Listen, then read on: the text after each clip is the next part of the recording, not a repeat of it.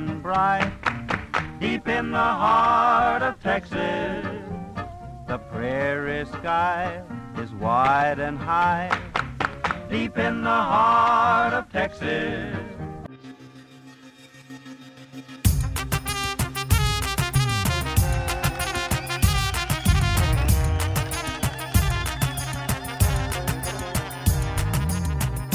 Howdy, friends, and welcome to the Assyrian Podcast, episode number 138. Y'all need to listen up because today we got a real-life Texan on the show. His name is Ramil Nassari, and he'll explain the Texas culture, history of Assyrians in Texas, and tell us why so many people are moving to Texas. You may never want to live on a ranch or ride a horse, of course, but you will love this episode. Ramil is a world traveler, IT professional, a licensed family mediator, and a massive Assyrian community builder. There are several hundred Assyrians living in Texas, and Ramil has been working amongst all the different groups throughout the years as they establish a new landing place for Assyrians. Before we get to this week's interview, I want to remind you to make sure you rate and review the podcast wherever you listen to it. Also, if you know someone who should be on the podcast, please reach out to us and let us know. Share this episode with your friends, with your neighbors, with your family who want to learn more about Assyrians. This episode is sponsored by the Oshana Partners, a husband and wife real estate team. Are you considering purchasing or selling a home in Arizona or California? John and Rita are available to help make your next real estate decision into a seamless transaction. Contact the Oshanas at 209-968-9519. Get to know them a bit by checking out their website, theoshanapartners.com. The Assyrian Podcast is also brought to you by Tony Kalogerakos and the Injury Lawyers of New York and Illinois. If you know anyone who has been in a serious accident, please reach out to Tony Kalogerakos. Tony has been recognized as a top 40 lawyer and a rising star by Super Lawyers publication and has obtained multiple multi-million-dollar awards. Tony can be reached at injuryrights.com or 847-982-9516. Now giddy up, hop on that saddle, and let's go for a ride with Ramil Nassari.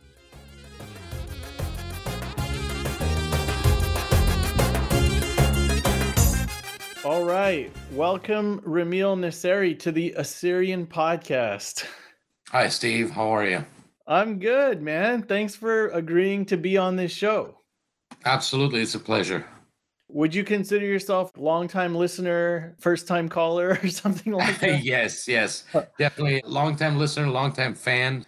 I do enjoy what you guys do. I love listening to them and getting to know about all the different Assyrians that you guys interview. I feel very honored to be counted among that number. Yeah, So, well, thank you very much.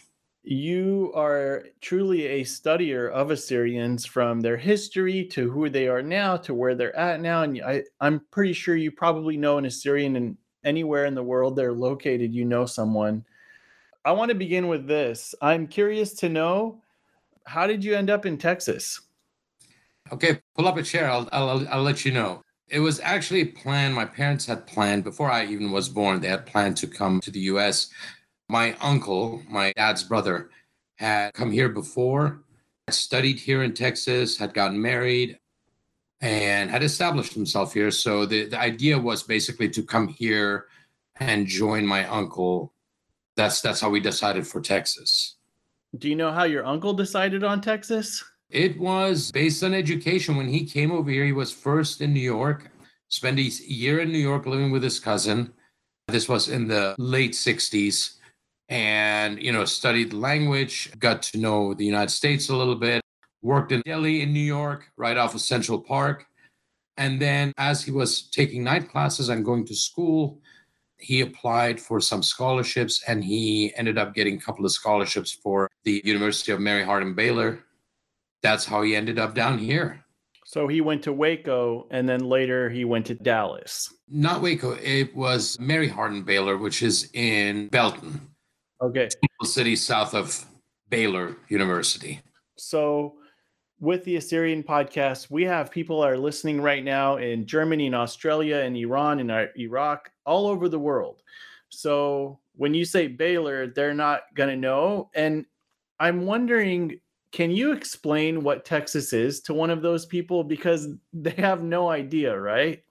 I guess not. And I guess I'm going to do it through a couple of stories and anecdotes. So I found it interesting since I spent some time in Germany. I grew up there. I guess we're going to talk about that a little bit later. Running, and I had a lot to do with Americans, especially like military guys that were over there. And whenever you spoke to Americans, it was very, very interesting to me that most Americans that were from all over the place, let's say they're from New York, California, like LA, Kansas City, doesn't matter where. If you ask them where they're from, they would say, oh, I'm from the United States, or I'm from America, or I'm American. It was really interesting that a large majority of Texans, when you spoke to them and you asked them, well, where are you from? They automatically will say, I'm from Texas, which I think highlights kind of the Texas pride, the state pride that they have. And it goes into the history of the state and the way that people think about the state, the way they identify with it. They take pride in it, the Lone Star State, this, that, and whatnot. So I think that then comes across. And oftentimes, I think Texans kind of feel that people should know about them. So if I mention a city or a school or something, I might mention it by the short name. And after having lived here for 27 years and have really taken Texas to heart, we expect for people to know about our state and to know what the institutions are that are important to us and the cities and, all that stuff, because we're Texas. Right. Can you confirm, is it true that Texas is the only state in the United States that wrote into their constitution that they could leave the United States? They could secede from the Union if they wanted to? Now we're going into Texas history. This was in the Texas Constitution when they first joined the United States, that there was a clause, because before they applied for statehood, Texas was already a republic. In fact, much like California. But after the Civil War and during the Reconstruction of that time, the Texas Constitution, state constitution, was rewritten 8 or 9 times. Don't quote me on that, but it is quite numerous times. And somewhere in those iteration, the secession clause was dropped and taken out. Wow. So there is still a mythos of that Texas would have the option to secede from the Union, but that is all that is a little Texas dream. Once again, adding to the importance that we Texans feel that we have.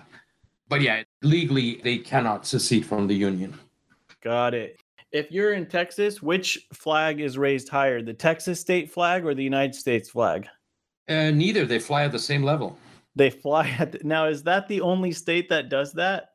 No. In fact, your state, California, can do that too. Those are the only 2 states that are allowed to do that because of their former independent statehood, because even California was a republic before it joined the Union. And Ramil, this is what I love about you. I know every conversation I go into with you, it's not going to be about what we're talking about. We're going to be able to dive in to so many other topics. So again, take us back to how you ended up in Texas. I know you mentioned your uncle, but tell me a little more about your parents, their background, your background, and then when you came to Texas. Sure. So my family is originally from Iran, and actually from the Urmi region.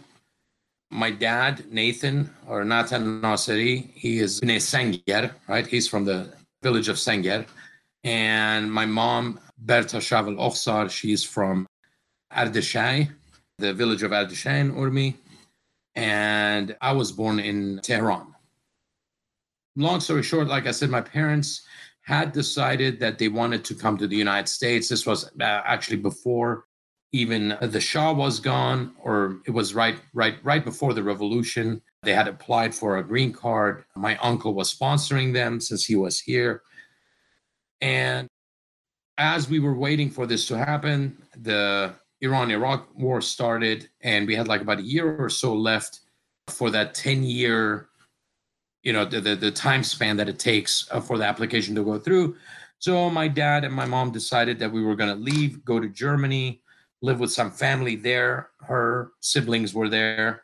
So we were going to live with them for a little while and then come to the United States. A problem arose with some of the paperwork where our application was canceled. So we had to engage INS lawyers.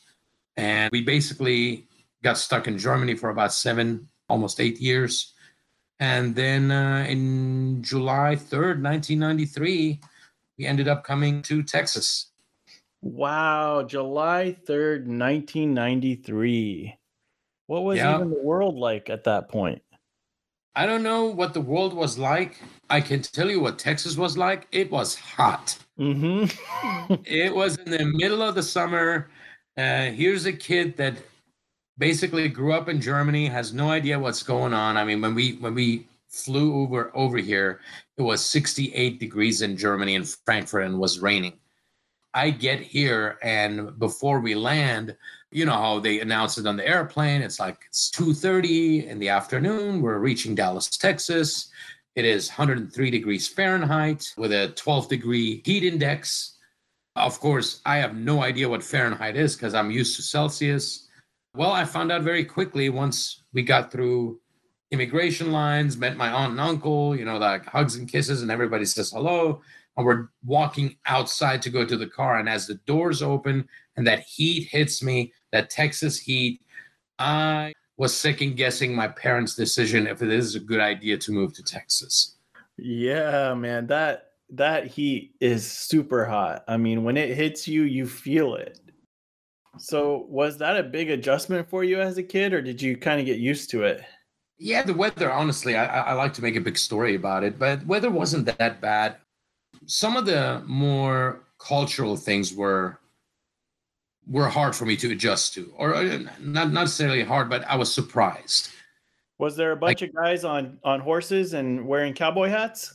No, that's what I was expecting, Steve. Like literally, the only thing I really knew about Texas, besides book learning, is what you see on the TV show Dallas. So I was guessing there's going to be high rises, and then right outside of it, there's going to be guys in boots and cowboy hats and belt buckles and cows and horses, and they were missing. They were not there. So it was kind of strange. So I had to learn what being in North Texas was like, what being a Texan is like. Found out later on that yes, those cowboy hats and boots are there, but of course they're not as prevalent as they're made out to be in TV shows and on TV. Yeah, you got to kind of travel to see some of that stuff, right? Right. You got to get a little bit out in the country, or go to Fort Worth. Exactly, the stockyard. So when you showed up, you're in high school, and were you able to make new friends? What was that like? Did you speak English?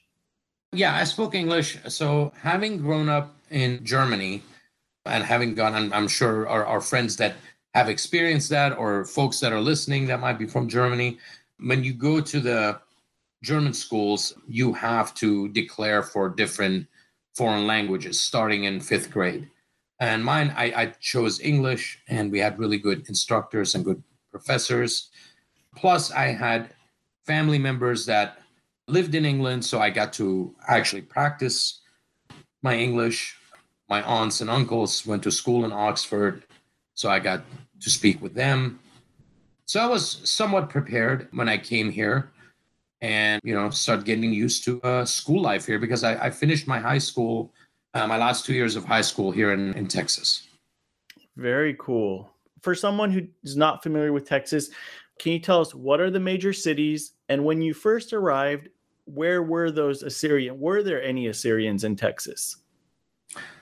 Yeah, so I arrived in what we call North Texas, right? So Texas is kind of broken down into 5 different regions. You have South, East, West, Central Texas and then North Texas. So the North Texas is kind of like the Dallas and Fort Worth area. We call it the DFW area or the DFW Metroplex. And those are the two major cities. And then there's a whole bunch of smaller townships and cities that are, suburbs that are in between them. So that's the main area. Then you have the south, you have Houston. And once again, Houston is surrounded by a lot of little townships. The other big areas are the state capital, Austin, kind of Austin, San Antonio, that area, which is more central. And then you have, some of the smaller coastal towns that span all the way down to Mexico. But those are like the three largest inhabited areas, especially back in 1993. DFW, Houston, Austin, and San Antonio. Yeah. Got it. I don't want to leave out El Paso, but, that wasn't that big of a deal at the time. It depends on how you look at it. It's still not as big compared to those three other areas that we talked about. Hey, I heard there's a Mexican girl in El Paso. You heard that song too, huh? Yeah, so Google the song El Paso if you're listening to this podcast. You'll love it. It'll give you a good feel for Texas too. That song feels like Texas, doesn't it? It does. So where were Assyrians in 1993 in Texas? In 1993, when I came here, on the Assyrian front, I kind of felt a little bit lonely because, honest to goodness, the only people I knew were my parents, my uncle, and that's it. Mm-hmm. We had a cousin, Khnami, that lived here. We connected with him, and through him and a couple other families here, I started to get to know the larger Assyrian population. They were in the North Dallas area, so north of the Dallas townships and the little suburbs. Got to start to know them. I would say at the time there was maybe somewhere around 100, 120 at the most individuals, so maybe like 30, 40 households. Then I found out about some in Houston. We had a small community there. Before I got here in 93, we did have a very large community in Midland, Odessa area, which is central Texas, oil country. No Country for, what is that movie? It was a no Country for Old Men. Isn't it based in that city? I think it's based around that area. Yeah, and also, if I remember, Friday Night Lights.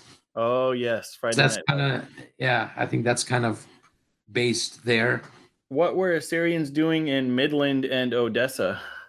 Oil business. Mm-hmm. We had a lot of them there. From what I understand, we're talking several thousand that worked in that area. It was a vibrant community. We had an established church of the East that was there. We had our priest and everything there. In Midland? In Midland, yeah. Okay. Talking, like I said, 70s and 80s. And then when the oil boom kind of dies out, these folks start moving to either Houston, some to Dallas. Most of them, we're talking California, Arizona, Chicago. They go back to the larger Assyrian communities, and that community kind of dies out. Mm-hmm. Is there any Assyrians in Midland now? I think there might be a few individuals that are still left there. You could probably count them on one hand. Wow.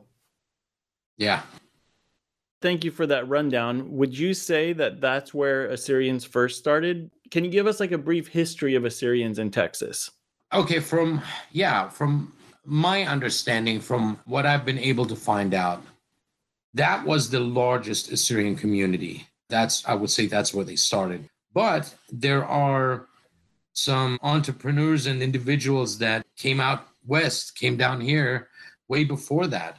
I can't remember his name, but I was digging around in some Texas history books, and I was surprised to find a Assyrian Baptist preacher in the temple north of Austin, south of Waco, that area, all the way back to 1940s. Wow. And there were some individuals down in Houston that we're talking like right around the World War II time or right after World War II that they start coming there. Some coming in the 60s.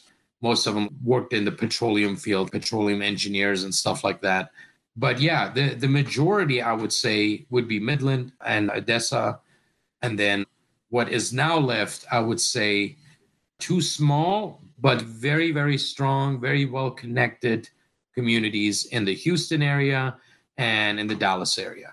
Right. And that's one of the reasons why I wanted to get you on the Assyrian podcast, because obviously there's a craze of people in general that have been moving to Texas. Right. And I'd love for you to share with us, like, what are the Texas Assyrian communities like now? What are they up to? Well, let me tell you quickly about our Houston one, because I'm in good contact with the folks down there. We have the Houston American Association down there. So there is a mutwa that has been actually active since, I want to say, like probably the early 90s. They bought property out there in Katy, Texas, and started little by little through hard work and donations, developing it and doing stuff. And currently we have a beautiful hall that's there that they use for, social gatherings, for church gatherings, for concerts, Shara, New Year's, anything. So they have a beautiful building out there, and they're improving the outdoor grounds left, right, and center. Very active, very dedicated, small community down there. They're doing wonderful. So if anybody's moving out that way, contact me and I'll put you in contact with the right people. How many Assyrians would you say are in Houston? And then how far is Houston from Dallas? My guesstimation is probably somewhere around 150, give or take a few individuals, about like 30 some odd families, maybe 40 families. Houston is in the south part of Texas, and the distance between Houston and Dallas area is give or take 3.5, 4 hours. Depends on, traffic and where in Houston area you are. Houston area is pretty big. If you go from one side of it to the other, it takes about an hour and a half. Yeah. Yeah. So it's a very widespread area. So there's 150 Assyrians in Houston. How many is there in DFW? And then how many is there total? Do you know in Texas? It's going to be estimates. Up here, I think we have a little bit more. We're probably more towards 200, maybe some more. I'm finding new folks, especially a lot of our young folks that are just recently moving to Texas. Some of them reach out and contact us, or when they find us. Some we by chance run into, or, we talk to somebody's cousins, moms, next door neighbors, whatever, in Arizona. And then we find out, oh, so-and-so's grandson is moving to Dallas. So those are the main areas. We have some Assyrians in Austin. We have some in the military installations in Fort Hood. Some of our Assyrian men and women that serve in the U.S. Army. So they come through there. But yeah, so those are the two, I guess, main areas that you will find Assyrians and organized Assyrians. In the North Dallas area, I'll talk about that a little bit since I'm myself a member there. We have a parish of the Church of the East. Parish is Shlichut Mariaku, so St. Jacob. Currently, I am the vice president of the CETA, of the committee. And we also have started the North Texas Assyrian Association. You guys can find us on Facebook, the same as Houston. That got started about 2 years ago. I am involved in that as a member. I'm not, of course, on the committee, but we have those two going, and we try to basically have different events for our community here to keep everybody together and build a strong community. Yeah, I mean, 200 is a big jump from when you got there in 1993, right? Yeah, I would say it has at least doubled, if not more.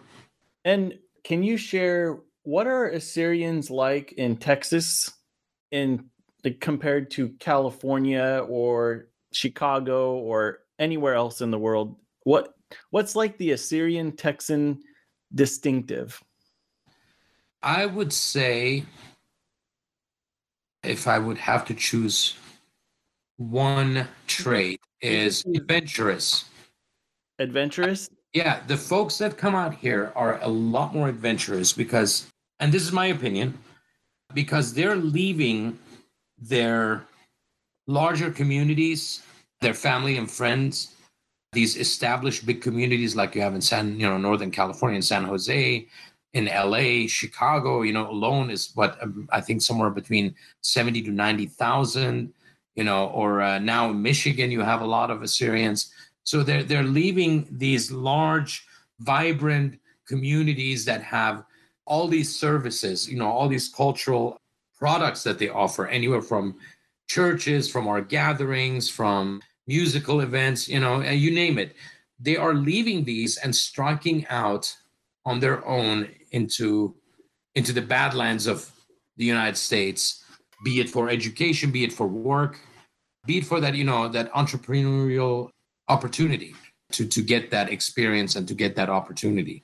So I think that's what sets them apart from maybe other Assyrian communities. Mm-hmm. So that sense of adventure and risk taking. That's a unique take on them, because that's obviously someone who's been there and who knows those people and has spent a lot of time, because we don't know enough about Assyrians in Texas. But I mean, isn't that what Texas is though? Like gunslingers and, cowboys, right? Isn't that the persona of Texas to a degree? It has that spirit, I would say so. It has that unique spirit of the frontier man, the opportunist, the big rancher, the oil man.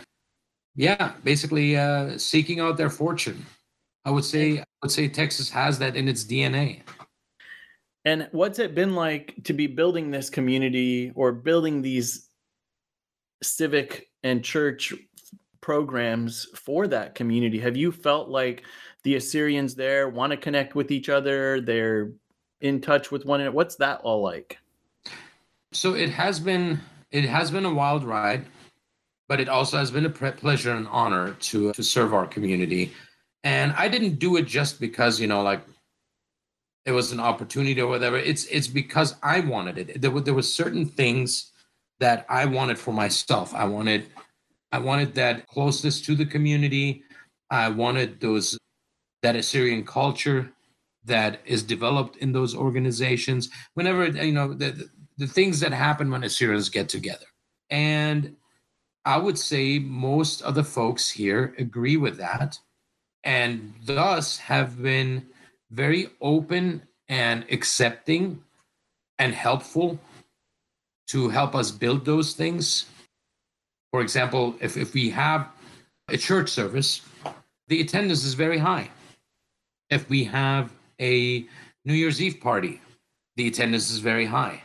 And what I mean by that is not the same numbers as, of course, like in Chicago or LA, you get, Walter Azzis to come sing and there's 2,000 people at the party. No, it's percentages. So being that we talked about it earlier, there's 150, 200, maybe 225 Assyrians here in the Metroplex area.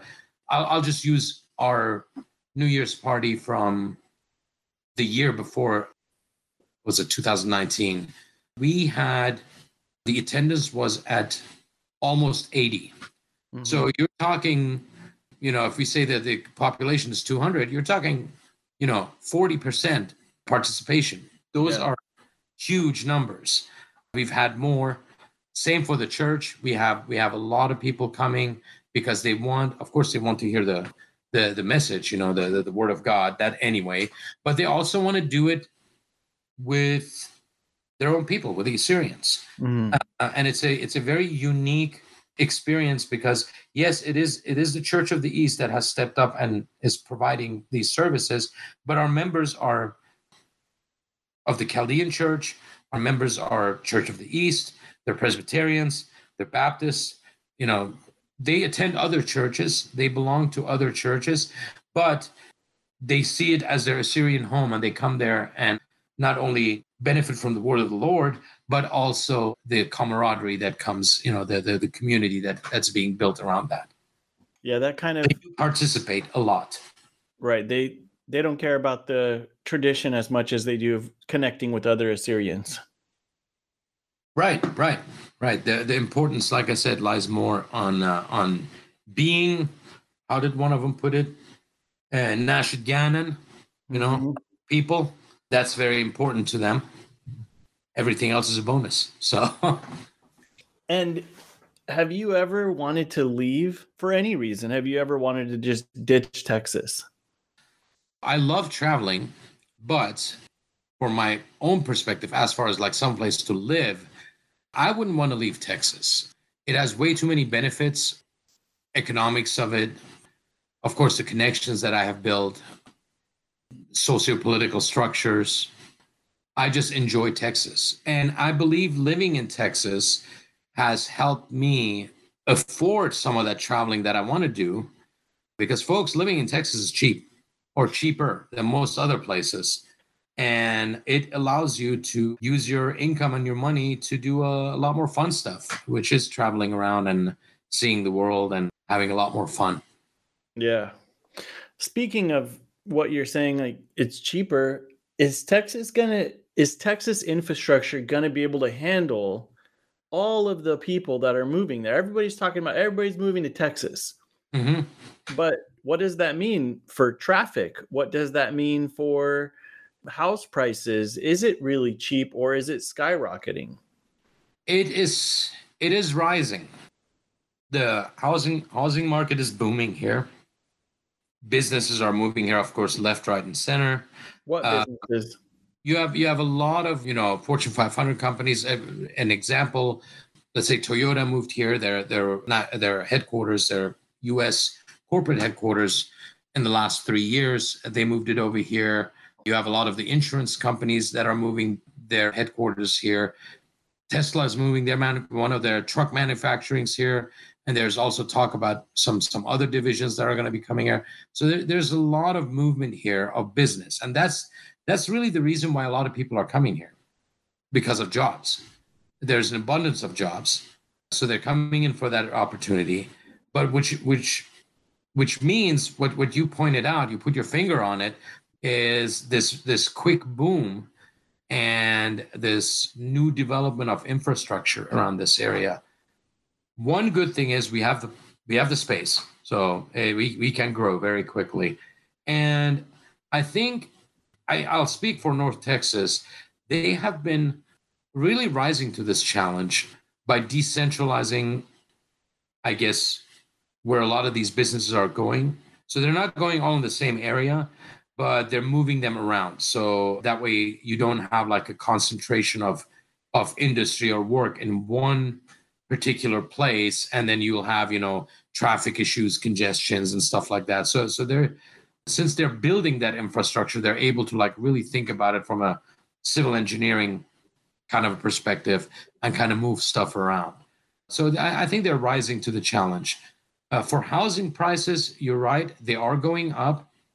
For Texas, it is a boom, but comparative to other areas, especially other areas that our Assyrians are coming from, because I think that's the most important for us to be talking about here, it is still extremely affordable.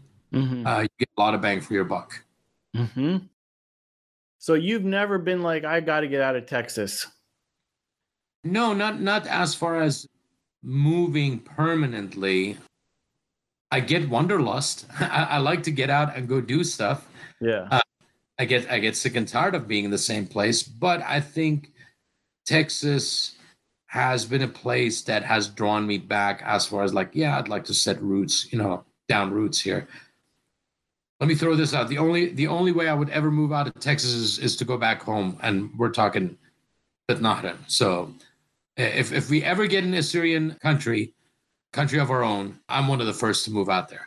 Good for you, Ramil. Then it's Texas. Yeah, that aligns with who you are. And we spent many years together in Texas, so I'm pretty familiar. But I think so many people who live in Texas or are from outside of Texas have heard things like everything's bigger in Texas. Can you share? Is everything bigger in Texas? Yes, it is. What does that mean? As a Texan speaking, it's not necessarily the size of stuff. I mean, the thing is, yeah, the state is one of the biggest ones we have in the United States, barring Alaska and I think California. But I think it's more the attitude. we joke around. We're like, well, our capital in Austin is 6.5 feet taller than the capital in Washington, D.C., and it's built in the same style. But that's more tongue in cheek. I think what it is I would say the attitude of the Texans, the idea that we like to think big, dream big, big things are possible. There's big egos, and it's that Texas pride. I think that's what's really big. But scale wise, yeah, we got just room, room to do things. So speaking of sort of some comparisons, in terms of personalities within Texas, I tend to think that Dallas is the LA of California, Austin is the San Francisco of California, and San Antonio, maybe you could say it's the San Diego of California. I don't know how to categorize Houston, but would you say some of those comparisons fall true? I would say so. So Dallas is more the modern upbeat place, right? Austin, I would say, is where a lot of policy happens. It is a very liberal town because it has 2 universities and a lot of smaller schools in that same area. Didn't you go there? I went to University of Texas. Yeah, I'm a Longhorn. What does that mean that you're don't you have to do like a whoop or something? No, that's the Aggies. That's Texas A&M. No, we're Longhorn. We're Longhorns, and we're proud of it. And we believe that we're the number 1 school in Texas, if not in the United States. There's that Texas pride again, right? Yeah. It's all about football. It's all about barbecue, and it's all about having a good time and doing all that while wearing burnt orange. That's the school colors. But yeah, so I think you nailed it. So Austin is more, I would say, kind of like San Francisco as far as like the liberal idea. Don't they have that slogan, "Keep Austin Weird"? Yeah, that's something they've been very proud of since the 60s and 70s. So there's that. Houston, I always compared Houston to LA mainly because of the way it's built, right? So it's right off the Gulf, so it's right off the water, and it's massive. It's just expands and expands and expands. But it's also very industrious. It has a lot of shipping, of course, there, a lot of the oil refineries and stuff like that. If anything ever happens to Houston, I don't want to know what would happen to the prices of gas and oil. So, yeah. But Dallas, I would say, is more the modern one. That's where a lot of the technology and stuff like that comes to. Fort Worth, I would call it the soul of Texas because it has that whole, old rancher idea. There's some oil money there and all that. So they've kept. If you really want to see Texas the way that Texans see it, go to Fort Worth. If you want to see the power of Texas and the modernity of Texas, come on down to Dallas. That's what you're going to see there. Mm-hmm. And it's funny because there's a rivalry between those 2 cities. So it's amazing for me to hear that you were in a fraternity. You've truly embraced Texas and America, but you've also kept your Assyrian identity strong. Can you share with us what that experience has been like? Yeah, so I would say I had the fortune and the privilege to be able to grow up in 3 different continents and 3 completely different cultures when I was growing up as a teenager. Of course, born in Iran into an Assyrian family, grew up in Germany, and then moved to the United States. And I'm sure this is an experience that a lot of my compatriots, a lot of Assyrians can relate to because we've kind of gone through similar experiences. And I found I was always interested in new cultures and new places that I went to, and embracing them was the best way to learn about them, to find out what it is that I like about them, what I love. It enriches my life, things that I've learned. But at the same time, at my core, I am Assyrian. So that core will never change. Everything else, I think, adds to it, enhances it. But the core will always be Assyrian because I'm very proud of it. And I believe that it is something to be proud of, it's something to be cherished, something we have to take care of. There's always been a sense of duty, which I think for me has always been instilled by my parents and by my grandparents, watching their involvement in our communities, be it educational with my mom and my grandfather, be it in the church, which most of my family has been involved in church.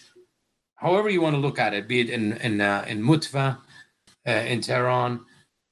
So it always instilled a sense of pride, awe and wonder, of course, but a sense of pride and a sense of duty, that it is a duty and a privilege all at the same time to preserve our beautiful culture and our beautiful nation, so it lives on in us. So that's why it has never been a problem for me to stand with one foot in each culture. It has caused it has caused some conflict, which you and I have talked about endlessly, remember, as friends and hanging out. But nonetheless, it has also given me a lot of different opportunities, and it has enriched my life to do both, to be fully Assyrian and fully Texan. Yeah. Well, it's been a number of years since I've been in Texas, and one of the things I'm seeing is that there's so many Californians moving to Texas that Texans are starting to resent Californians even more than, when I was there. I've seen like things pop up on my social media that say, "Don't California my Texas." Yeah. So so my question is should Assyrians, like, what would draw them to want to come there? Is it worth coming to now in light of with everyone wanting to go there? Yeah, of course they should. It depends on the reason why they want to move. Most of the folks that are moving here, I think the main reason is economics, normally for jobs. Normally people look at it and say, maybe being that real estate and land ownership is cheaper over there, cost of living is lower, maybe I will be able to, have, I don't want to say a better life, but a little bit more relaxed life. Yeah, they're everyone that's coming here, no matter if it's from California or wherever else. But yeah, we have an influx of people, as we call them, Yankees. North of anything north of Texas is Yankee land for us, and then of course all the Westerners that are coming here. But they're coming here for a reason. Even though there's resentment or like the little bit of tongue in cheek of people saying stuff like "Don't California up my Texas" and all that. Because of what we talked about, that the spirit of Texas is like, those people are nonetheless accepted and integrated. And a lot of them are coming here because they kind of, to some degree, have that same spirit, Otherwise, they wouldn't be coming here. People don't just get up and move to a place that they don't like. Mm-hmm. So the folks that are moving here for a reason. Mm-hmm. And it is those economic opportunities. It is to be able to, maybe start a life and, good education for your kids, cheaper life, a little bit more relaxed life. So those are the things that a lot of folks are coming here for. And I can only say, come on down, especially to our Assyrians. Come and visit, come take a look at it, see if you like it. And, then as we say in the South, come stay a while. Mm-hmm. Hey, should they do an Assyrian convention in Dallas? No, I think it should be in San Antonio. It's a lot more beautiful, and it is a convention city, and we would get a heck of a lot better deals there, and people would still experience Texas. Yep. And yes, the Dallas and the Houston community, I'm gonna go ahead and put it out there. We would be proud to host it. We would love to do that. But I would move it to San Antonio because it's probably one of the most beautiful areas of Texas. Mm-hmm. I know for a fact that we can talk all day long about Texas, and I guess if you really want to know Texas, it isn't until you step foot into that heat, right? Right, exactly. And you feel that heat and you realize this is different. Yeah, correct. However, you can blast your AC all day long. Yeah, that's true. That's true. I know in California, for example, we're worried about electricity. You all aren't as worried about electricity. No, we're not. So funny enough, this came up a few months ago, if you remember, and I think the whole world heard about it.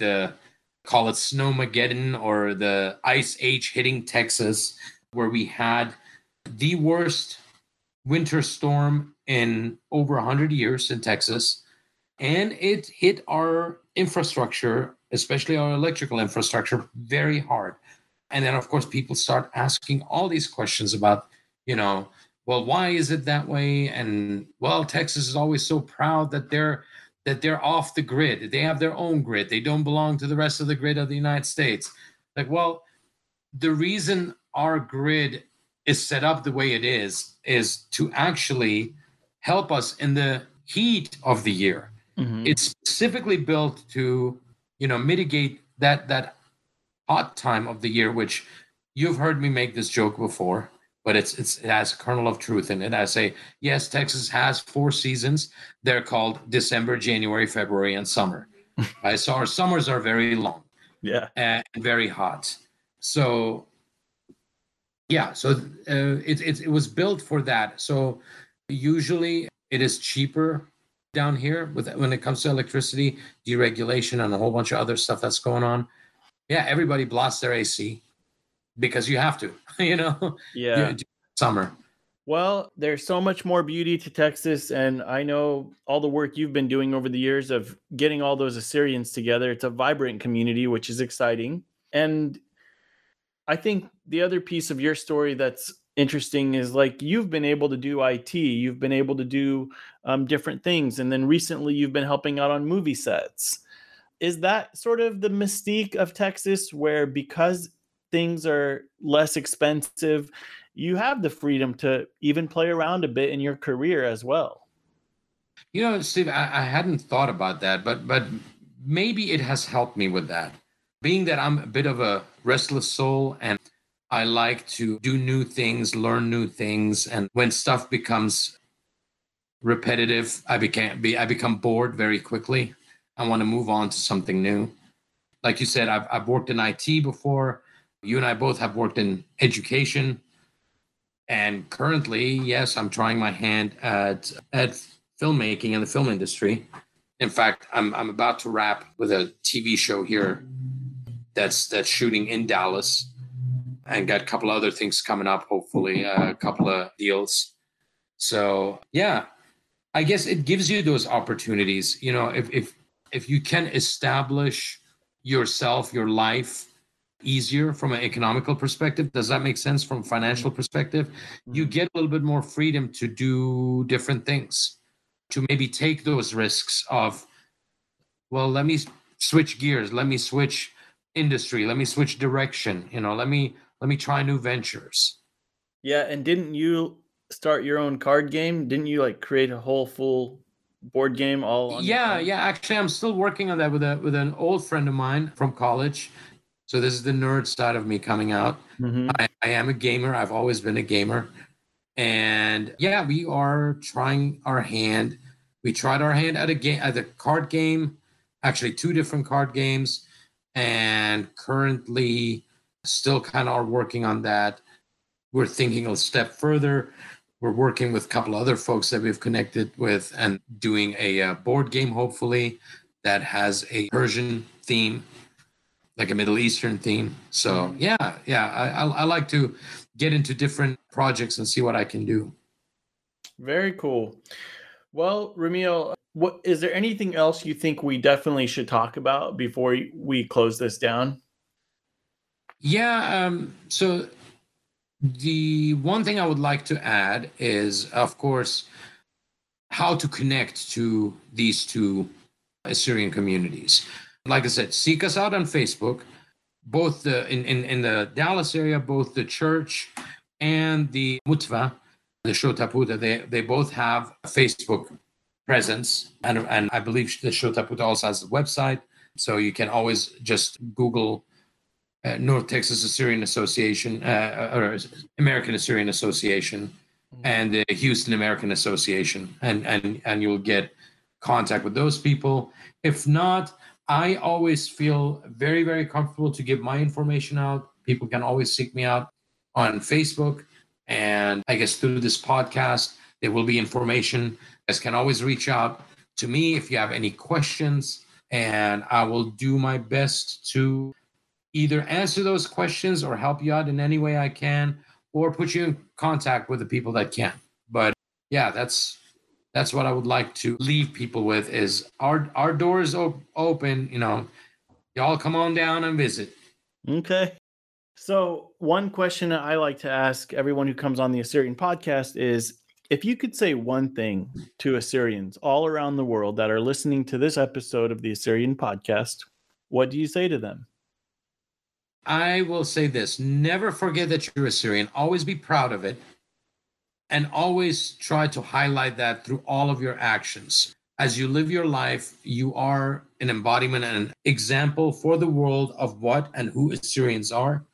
And almost every Assyrian I've ever met has been a pride to his nation, a pride to our community. Make sure that you always highlight that. We were the first explorers. We were the first entrepreneurs. We are the first people that pushed the limits of our boundaries.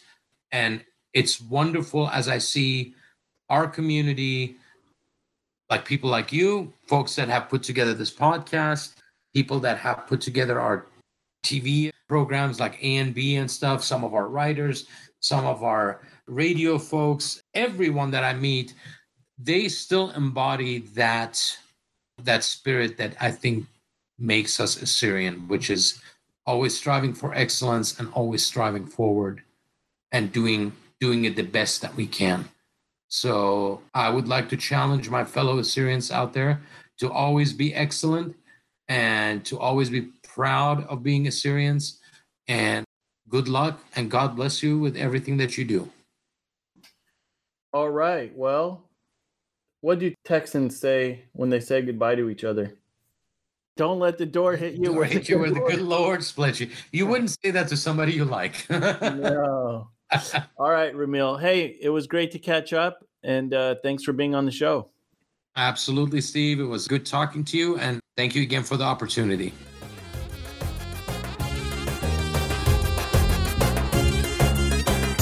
Thank you as always for listening, and please remember to subscribe to the Assyrian podcast. We'll see you next week.